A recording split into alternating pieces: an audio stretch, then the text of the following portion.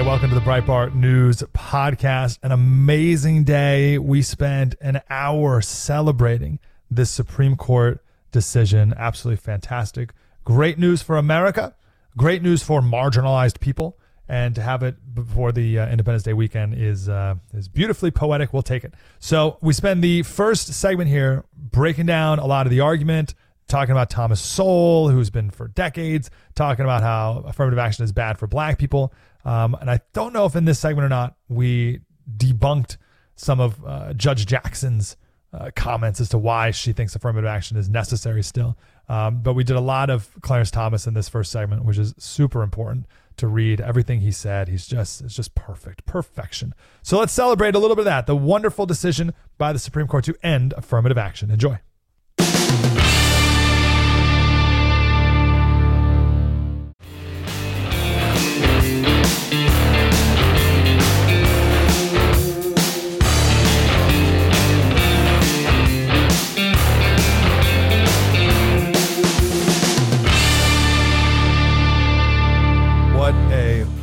Wonderful day it is today. A crushing blow to the education system as we know it. Coming out of the Supreme Court ending affirmative action in higher education. Breitbart.com has great resources all about this. That is the main thing we're going to be talking about today. And I am so excited for today's show. I am passionate about this topic. And there's so much to do, and we have so much to quote. And that's one of the things I love about SiriusXM is we have plenty of time to sit down and settle down and do this properly. First, I want to start with some of the arguments against affirmative action, why affirmative action is a bad thing for marginalized people. It's a bad thing for our country, but it's also bad for the very people that they say it is supposed to help. Little background here, just so you know, moving forward, I will always play Thomas Sowell clips over me. Right? Thomas Sowell is always better than me. So when I know of a clip of Thomas Sowell on a given topic, I will always play it instead of me talking. So here he is testifying in front of Congress in the 80s about this topic. Now, do you believe that mandatory proportional representation benefits minorities? No. In fact, I think one of the great handicaps that blacks and other minorities face across the country is that they are systematically mismatched with universities in the admissions process. That is, if Harvard feels that it must have X percent of blacks, and if the pool is such that they can't get X percent of blacks at the same level as the rest of the Harvard students, they're going to take those blacks who would have succeeded in some state university and bring them to Harvard, where many of them will fail. Or MIT is a better example, that the average black student at MIT is in the bottom 10% of MIT students in math.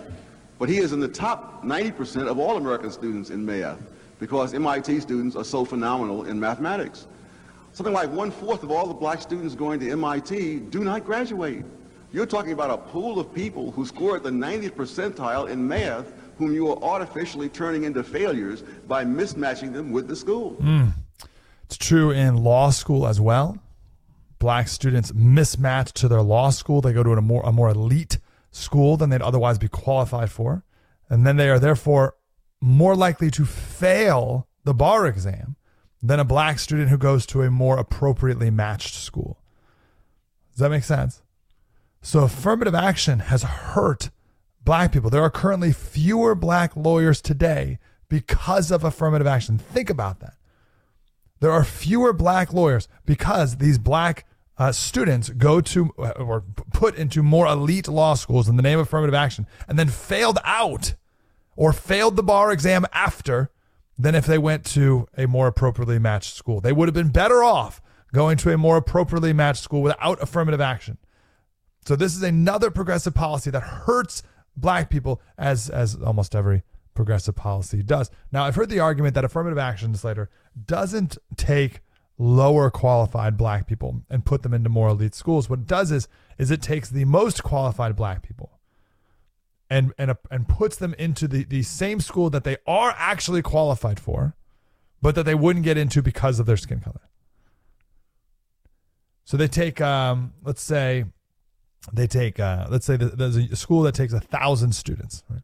And normally they take 1,000 white people. I'm just going to exaggerate for the sake of simplicity here. We got a lot of numbers today. So They take 1,000 students. Normally they take 1,000 white people.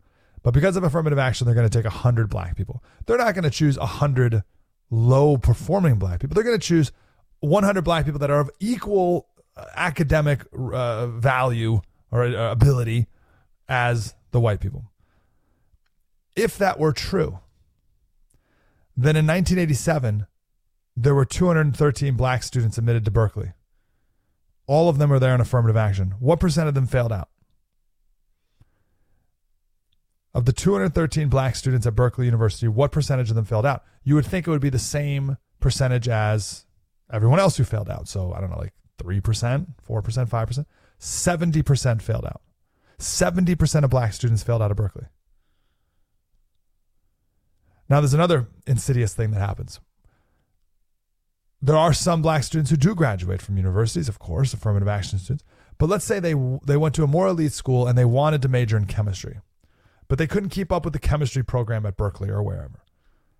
So in an effort to not completely flunk out of the university, they instead do some stupid fake major like ethnic studies, which anyone can graduate. They would have been way better off going to a state school and majoring in chemistry. So than going to an elite school and majoring in some goofy major. So is it better for a black student to get a top tier education at a good college or a third rate education at a top college, or even flunk out altogether? So I know that's a lot of stuff, and I'm just going to be like this all day.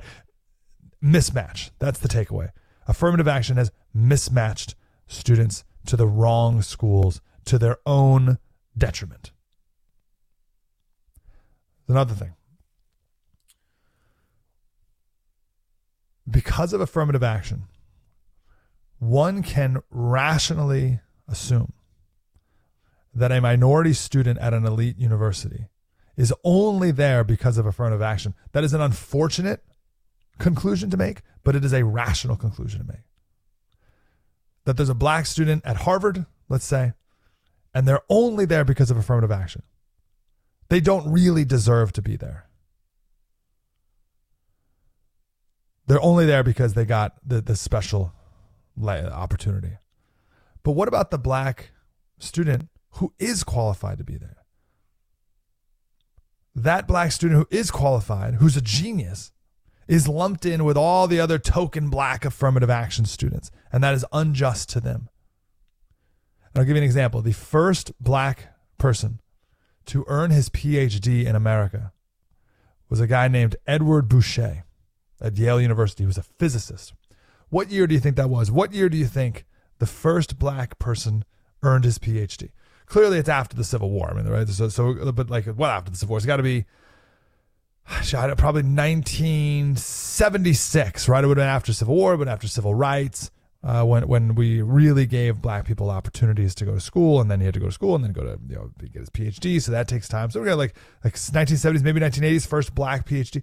1876. 1876. So when Edward Boucher was at Yale University, do you think the people at Yale in the physics department thought that he did not deserve to be there? No way. They knew that he had to be an absolute genius to be there. They knew he deserved to be there. No one thought he was an affirmative action hire. Unfortunately, affirmative action has made people come to unfortunate, although rational, conclusions about their fellow students, and that's unjust.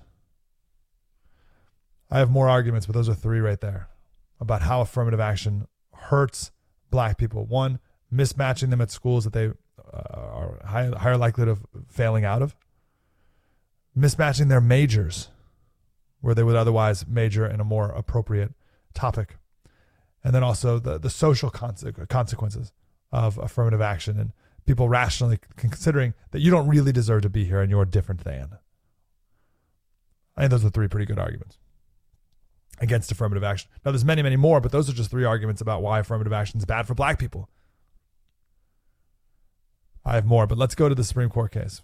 So here's the deal. Harvard and UNC, and almost every other school, but those are the two in question. By the way, except for schools in California, this is really interesting. California does not have affirmative action. California universities do not have affirmative action. Isn't that wild? That we banned it in 1966. Oh, this is so interesting. So in 1996. So in 1996, the voters of California passed Prop 209, which ended affirmative action. We passed it 55-45. I got to stop saying we. I don't live in California. They passed it 55-45. We do not want affirmative action. Then, and you may say, oh, Slater, that was a long time ago. It was 1 million years ago. 1994. We were very racist back then. In 2020, there was another proposition, Prop 16, which would have brought affirmative action back. This was in 2020. So the people of California had an opportunity to bring affirmative action back to California universities. And it failed 57-42. This is in 2020. This is a post-George Floyd era. The tagline was, yes on Prop 16, equal opportunity for all Californians. And it failed. The people of California, which is a majority minority state, the majority of vast, but 50, even a greater percentage than ended it in the first place, said, no, we do not want affirmative action in our state. So we do not have it. So when the governor of California, let's see if I have it here. He said, there's two tweets he said. I don't know where the other one is. The one I don't have in front of me, he says, this will lead to a major drop-off of black students at universities. What are you talking about, Gavin? You are the governor of a state that does not have affirmative action. It's fine. The schools are fine. Berkeley's fine. USC's fine. Stanford's fine. Like, the schools are fine, right? There's no, like no one's like, oh, I got to get out of California. Black people just don't go to university here. The schools are fine. So you can just look at California as a perfect case study of what it's like without affirmative action. It's fine. Gavin Newsom also tweeted, they want to whitewash our nation's history. Don't know what that is. They want to bring America back to the era of book bans and segregated campuses. What are you talking about, Gavin? What are you talking about? The segregation that exists on college campuses today are from the minority students, are from the progressives on the campus. It's the black student unions. It's the black dorm rooms. It's the black-only dining halls. It's the Asian Pacific Islander dorm build. It's all this nonsense. You are the ones who are segregating campuses. It is not white people who are segregating university campuses. You're segregating campuses. Self-segregating. What are you talking about? Anywho. There's a couple other states that don't have affirmative action. Florida, Michigan, Nebraska, Arizona, New Hampshire, Oklahoma, Idaho, California. There's 8. 8 states don't have affirmative action. They're fine. No one's like, oh, wow, the schools in Michigan and Oklahoma. Wow, it's really horrible to be like. It's okay.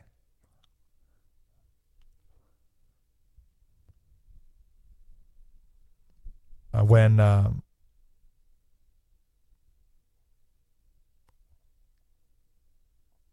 one. I'll save that another day. I'll save that later in the show. So here's the verdict, the ruling. The 14th Amendment now applies. Here we go. The 14th Amendment provides that no state shall deny to any person the equal protection of the laws. This is the Chief Justice Roberts. The 14th Amendment guarantees, quote, that the law in the United States shall be the same for the black as for the white, that all persons, whether colored or white, shall stand equal before the law of the states. Of course, that's what the 14th Amendment, of course, says. And I love this line. Eliminating racial discrimination means eliminating all of it. This is important. The 14th Amendment does not say that the state shall not deny to black people equal protection of the law, or the state shall lift up black people in all ways in American society. That's not what the 14th Amendment says. The 14th Amendment says that the states shall not deny to any person equal protection of the laws. That includes Asians, which is what this is really all about. That includes Asians. The Equal Protection Clause says that you cannot elevate someone because of their race, and you can also not treat as a negative someone because of their race. You can't elevate, you can't negate, you must treat equal. And that's what these admissions processes at Harvard and other universities have done to Asians for a long time. That is the group that has been most hurt by affirmative action. Back in the 20s or so, the admissions process was designed to hurt Jewish students. The Ivy League started programs to stop Jews from going to their schools. And now the effect has been to keep Asians out of their schools. There's been so many studies on this, but one of them says that an Asian student needs to score 140 SAT points higher than a white student to get into a school, 320 SAT points higher than a Hispanic, and 450 SAT points higher than a black applicant to get in. That is a negative handicap, a massive negative handicap that Asian students have been working with uphill to get into a school. So a black student could get into a school with 1,000 SAT. The Asian would need a 1,450. Those are cosmically different scores. A student with 1,000 versus a 1,450, those are completely different planets. But that's the negative handicap that Asians had against them. Isn't that amazing? All right, let me give you one more. I know it's early, but let me give you another math here. Okay, is this it? Yeah, okay. So if you take all the applicants of all the different races, I hate the term race, which we'll get to in a minute, but if you take all the applicants and you break them up into 10%, so percentile. So first 10th percentile, 20th, 30th, 40th, 50th, all the way to right. So 10th percentile is your lowest 10% of students. 90th percentile is your highest 90%, right? So it's better, smarter to be in the 90th percentile. The chance of a black student getting into a university when they are in the 40th percentile, so that means they're in the top 40% of performing students, right? So they're better than 40% of this, right? So not great, right? 40th percentile. That black student in the 40th percentile has a higher chance of getting into a university than an Asian student in the 100th percentile. So the smartest of the smart Asian student has as much chance of getting into a university as a pretty dumb black student, like 40 or like below, I would say below average, a below average black student has the same chance as the highest performing Asian student. That is wildly unjust. Great ending here from Chief Justice Roberts. Many universities have for too long wrongly concluded that the touchstone of an individual's identity is not challenges bested, skills built, or lessons learned, but the touchstone of an identity is the color of their skin. And this nation's constitutional history does not tolerate that choice. That is beautiful. We cannot tolerate that choice. This decision is amazing because especially Clarence Thomas, which we'll get to, his decision here is not, it doesn't just touch on the legality of it. It's the morality of it.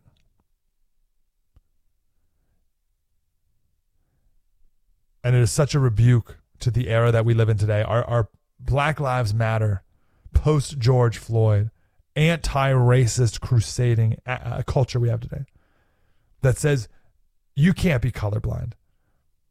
To be colorblind is to be racist by default. You have to be anti-racist. You have to actively see color all the time. You have to actively discriminate in favor of the marginalized. And I give it to Ibram X. Kendi, Henry Rogers, his real name, for being honest.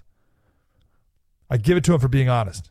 He's a maniac, but he's honest. He says that the only way, his book is How to Be an Anti-Racist. He said the only way to rectify past discrimination is with present and future discrimination. At least he's honest. It's unconstitutional, it's immoral, it's wrong, but it's honest.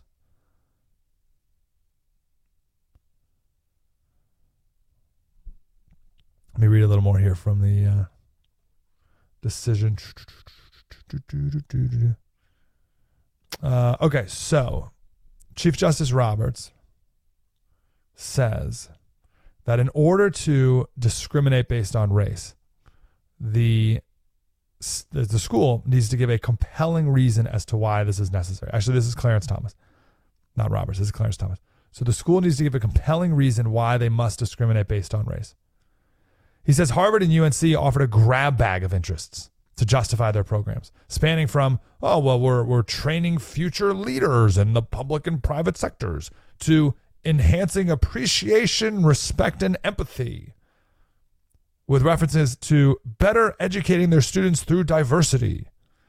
The court today finds that each of these interests are too vague and immeasurable to suffice, and I agree. The point of a university is to, well, we'll get to this later too, but the point of a university was to better educate students. And to just say, more diverse is better. The court's like, no, that's not. You have to prove that. You can't just say that. He says the court failed to clearly define, this is referring to a different court decision. Anyway, the Harvard failed to clearly define the educational benefits of a diverse student body. I have sought to understand exactly how racial diversity yields educational benefits. With nearly 50 years, and that's so interesting, because the left just assumes, like, oh, it's obviously more black people, more Asians, more Hispanics, that leads to better educational benefits. And here's Clarence Thomas being like, how? With nearly 50 years to develop their arguments, neither Harvard nor UNC, two of the foremost research institutions in the world, could explain that critical link. No, you can't just assume it, prove it. And Thomas makes such a good point here. He says, we're having this whole conversation about racial diversity, but there are other kinds of diversity. There are other kinds of diversity. For instance, Harvard doesn't take into account a person's religion when applying. So if you want to make the argument that two students with different religious perspectives may result in a better college experience, but why race? Here's what I mean. Here's what Justice Thomas says. Take two white students, one from rural Appalachia and another from a wealthy San Francisco suburb. Those two white students may have more diverse outlooks on life than a black and a white student who went to an elite prep school in Manhattan's Upper East Side. Oh, but their skin colors are different. The two kids who went to the elite prep school in Manhattan, one's white, one's black, therefore they're more diverse. I don't think they're more diverse than the guy from West Virginia and the guy from San Francisco, who are both white. Because race isn't the only factor about diversity. But to many, it's the most important. But they still can't make the argument as to why more diverse skin color improves a student's educational experience. But here's the rub. Of course it doesn't, but universities don't exist for education anymore. They do not exist for education. That is not the reason they're there.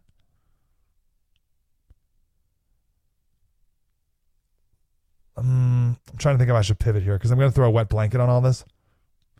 Let's take a break. I could literally rant about this for hours and hours and hours. I want to take your phone call as well. 866-95-PATRIOT. What do you think of this decision? Do you support this? Or are you a fan of affirmative action? Do you think we still need affirmative action today? 866-95-PATRIOT.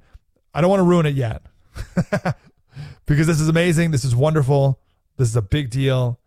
And let's celebrate a win. Let's thank Donald Trump for 3 Supreme Court justices. We've had a very racist system in higher education for a long time. One that clearly violated the 14th Amendment. There's no question. But more than that, though, just violated every American core value of fairness and equality and equal opportunity. And that was just destroyed by the Supreme Court, that unjust system. And that's wonderful news.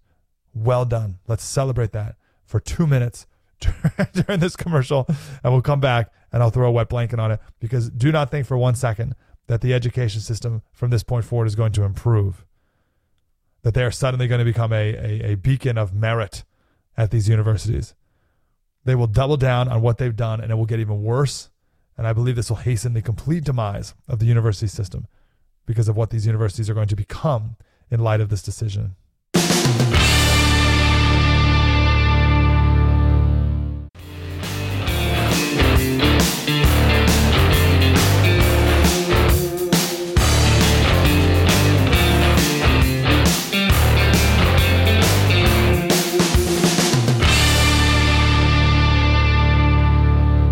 Welcome back to Breitbart News Daily. I'm Mike Slater. We talked on the show today with the great Alex Marlow, of course, editor-in-chief of Breitbart.com and the man who was in the captain's chair for many, many years until last week, who I'm so grateful for. And we talked about a couple things. Mostly, we started off, I should say, at least, with the affirmative action decision. We'll get his take right now. Listen, I may be the current host, but the host is Alexander Marlow, Breitbart News editor-in-chief. He's back, ladies and gentlemen. Alex, how you doing, man? Mike, happy Independence Day. Happy Independence Day to the audience and to producer Bill. Zach's already on Independence Day. So what do you think? How was your maiden voyage the first week? I have heard you don't even have a chair in your studio yet, and you're still dazzling the audience. Dazzling from a seated position. Wait till you hear next week. Next week when I get a desk and a chair, be profound. I heard. I think it was Tuesday's show. I heard the phones actually melted. Like they literally melted. You know, in radio we say they figuratively are melted. But I heard they actually had to get the crew out and saying that Slater's got the phones going. That's how we like it, man. That's how we like it. No, it's been great. And up from here, have you, sir, been able to sleep? I imagined you still waking up at 2:00 just because. Habit right now. How do you just break that? It's super awkward.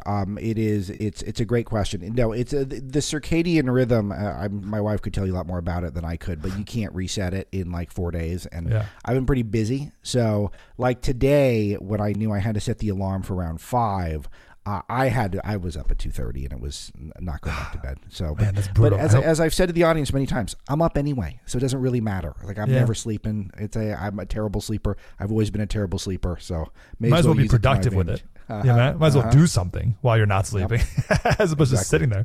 All right, we got to talk about the big news of the day, and that is the affirmative action. Tremendous, huge. Right? The absolute best. I mean, it's such a wonderful. Clarence Thomas means so much to everyone in conservative media. Clarence Thomas is someone who was targeted. Joe Biden tried to take him out with the high-tech lynching in the 90s. I think it was 1991. One of the most disgraceful performances of any U.S. senator in the history of the Republic. And the guy who's president now has to watch. Now, all these decades later, Clarence Thomas just, throw a windmill dunk in his face. And Clarence Thomas was also someone who was so important to Andrew. He was instrumental to Andrew Breitbart's conversion from his default factory-setting liberalism to conservatism, and not to mention all the other great judges who were part of it, all the Trump judges. But I just love when I can put Clarence Thomas's picture as the lead image because I know it triggers all the right people, Breitbart.com. So I'm thrilled. And affirmative action is such a funny brainwash. They've even got us using the term. I know we used the term yesterday. It's race-based preferencing. It's racism that's systematic, that's built in. And it's just so obvious it needed to go. And it's just what a great way to go into Independence Day weekend. Yeah, I'm glad you started with talking about Clarence Thomas because as we read a lot of it earlier today, which is one reason I love SiriusXM so much is we can take the time to do that when the rest of the media doesn't. You could tell how much this was a personal crusade. Like this meant a lot to him personally. And if anyone's read his autobiography, which you must, it's a quick, easy, wonderful read. You can see just how much this means to him. But then on the other side, it obviously means a lot to Ketanji Jackson as well, right? She wouldn't have this job without it. And you could just see the difference between their two writings on this topic that is personal to them. Yeah, I think that's why I mentioned Thomas is just because what his opinion is so brilliant, and there's so many quotable moments that everyone should go back or hear parts of the show that where Mike covered it. But yes, and again, Mike, I'm sure this came up earlier in the broadcast, but it's the fact that he was tarred with affirmative action. He felt like he had earned his spot into Yale. And then, and which he had, it was not affirmative action, but he was falsely accused of being a beneficiary of affirmative action his whole life. And this is exactly when I worked for my first boss in media, Larry Elder, who's a black man and incredibly accomplished and did everything you could do under the sun, running for president now. And he had the same thing. He said that why would you want to take a highly capable a black person who won by merit and tell the whole world that maybe they won by cheating, essentially, systematic cheating that was put into place. Why would you want that on them And I thought, oh, yeah, that makes perfect sense, because whenever I earn something, I want to earn it. I don't want to be given something. It'd be nice if they go after some of the legacy affirmative action, because there's other affirmative actions in college, admissions, for example, and there's a lot of affirmative actions in the workplace that I also don't like. But I think this was a great place to start, because it is sort of the most offensive, because they're using race. So I want to celebrate. We did a lot today. It's awesome. It's great. As you said, going to the 4th of July weekend, fantastic. But then, not to throw a wet blanket on it all, I'm thinking about what's next. What are universities going to do now? And there's no way that those same people at Berkeley and Harvard and the rest are going to say, you know what? Clarence was right. We have been super racist. We should really turn things around here and become a merit-based education institution. So I think they're just going to get way better at hiding it and get rid of all academic everything, even the pretense of academia in universities. It's already happening. You're 100% correct on this, because if you think about how a lot of these schools are removing test scores, because you don't need to take some of these standardized tests to get admitted. Now, why are they doing that? They're doing that because the perception is the tests favor certain ethnic groups. And thus the tests are racist. It's not that certain ethnic groups have a culture of stronger work ethic, or they have a stronger family backgrounds, or that they even have more focus on preparing for this test. They make it seem like certain ethnic groups are discriminated against, thus they have less money, thus they have less resources to train for the test, thus the scores are bad. So that's why they've dropped it as a requirement in a lot of cases, and I don't have all the schools off the top of my head, but major schools are not requiring standardized tests, which is another way of doing this affirmative action, race-based preferences, in their view. That's how they would phrase it. Without it actually being literally black people get 5 points, white people get 1 point, Asian people get -3 points. Like they're not. It's not a point system, but they're still trying to institutionalize it. The left will never stop. It's one of the great lessons, Mike, that I know we all know. The talk radio audience knows that better than anyone. Yeah, you mentioned culture, culture of academia. One of them. We shared this fact earlier that a black student in the 40th percentile, so below the middle, has a higher chance of getting into an elite university than an Asian student in the 100th percentile, the 99th percentile. So they're the smartest of the smart. Yeah. So a below average black student has a better chance of getting in than a super elite, top-notch Asian student. And I think the numbers are, if a black student needs a 1,000 SAT, an Asian student needs a 1,450 SAT. And those are just cosmically different. Those aren't different plans. But the reason I bring that up is because as I'm interested in cultural differences, I'm interested in the fact that Asians historically in America have not been that politically involved, not as much as like the Irish or black people. Yes. But they have recently, when it comes to this education in particular, and in California in particular, and that's, I don't know what to do with that. I don't know what to think about that or what that's going to mean, but good for them, I think. Yeah, that's really interesting. I hadn't thought of it from that perspective. And I'm also wondering if this will... Here's one of the things that always blows my mind about the way the world has been conditioned, how the country, just still so many people who are apolitical default to Democrat good, Republican bad. I'm wondering, how could you see something like what you just laid out and not think, well, now it's time to be conservative. So we're losing out. Literally, we're getting set back because of left-wing Democrat policies and the judges they put forward and the ideology they espouse and the race obsession that they have, which discriminates against us. How could they still vote for Democrats? They shouldn't, right? So you would hope this would make a difference, and yet somehow it doesn't overall in the end, but maybe not. Maybe this will change. It does feel like culturally things are really different. I was talking to I got my hair cut this week, and I get my haircut in Beverly Hills, and I have my hair cutter does all these stylist. You got to say stylist now. That's right. He does all these celebrities. He's a gay guy, lives in West Hollywood, and does he know who you are? Yeah. And this is where I'm going with it. And then he said that he was asking me to fill him in on stuff, and I asked him what he thought of Joe Biden, and he looked at me like, how dare you ask that? Of course I hate Joe Biden. Like it was, no, I don't like Joe Biden. It was offensive that I even asked his opinion. And that's really interesting because we're talking about, gay hairstylists in Beverly Hills. Now, the shoe's been on the other foot my whole life. Is that you would think that, how dare I share my politics? No, now it's the opposite. If you're a Joe Biden fan, it would be embarrassing to share that now in the middle of town. And that's different. I'm not saying that's for everyone, it's one anecdote, but I feel like I'm having that experience much more often. But does that even make a difference if the left's ballot harvesting operation is so much better than ours? That's a longer topic for another day. But it just does feel like, Mike, do you feel that way, that we're getting through to some people, at least a little bit on a broader level? So it's funny. I was sharing the story yesterday for some reason. I forget why it came up.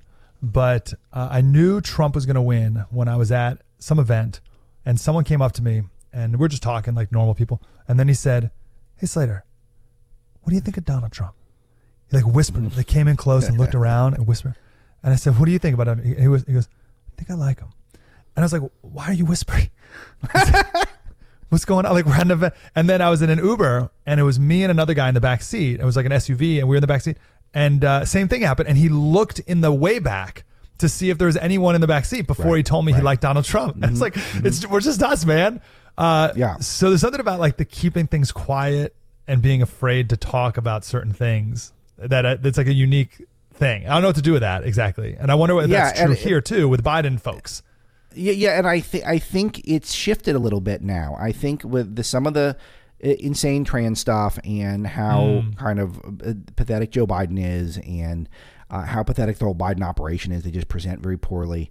It just does feel like it's cooler. Oh, and of course the left can't meme, as the expression goes. The right's just so much more interesting online than the left these days. So I don't know. It feels like there's some positive stuff happening. Again, it only matters to the point where it gives us hope. But again, we got to get our ground game going. But I don't know. It feels like culturally we're making some progress, at least a little. When you're sitting in the barber's chair or the salon chair, as they would call it in Beverly Hills. Yeah, it's a salon. Yeah, absolutely. And they ask you, the gay guy asks you your thoughts on affirmative action. Would you temper your comments at all, even when it comes to the volume of your voice, knowing that the other people in the salon are not probably Breitbart.com aficionados? Wow. That is such a great question. I feel like I've got this dialed in, and it's all about tone. And it feels like I would not do I'm ranting to my family at the dinner table tone. But I would use the same arguments. I would just make sure that I try to say it in the most calm way as possible. I would do my ASMR voice. Okay, that's right.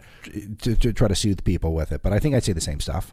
Alex, you are missed. I've gotten lots of emails saying such. And so we're grateful for everything you've done and are continuing to do.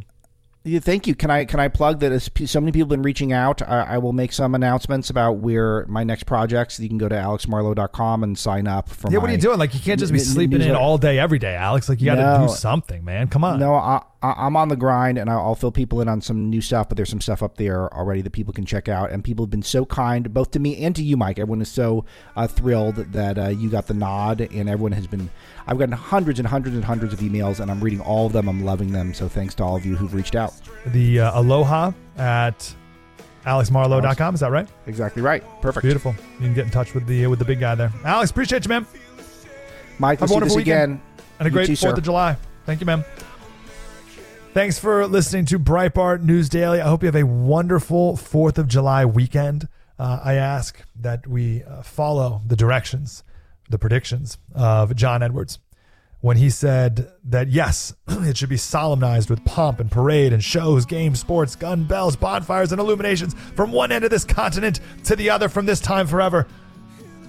For this time forward forevermore. Yes, we must do that. But I also love when he said that it ought to be commemorated, the 4th of July, Independence Day, as a day of deliverance by solemn acts of devotion to God Almighty. Don't forget about the most important part of our independence, the one who really made it possible. Hope you have a wonderful weekend. Spread the word.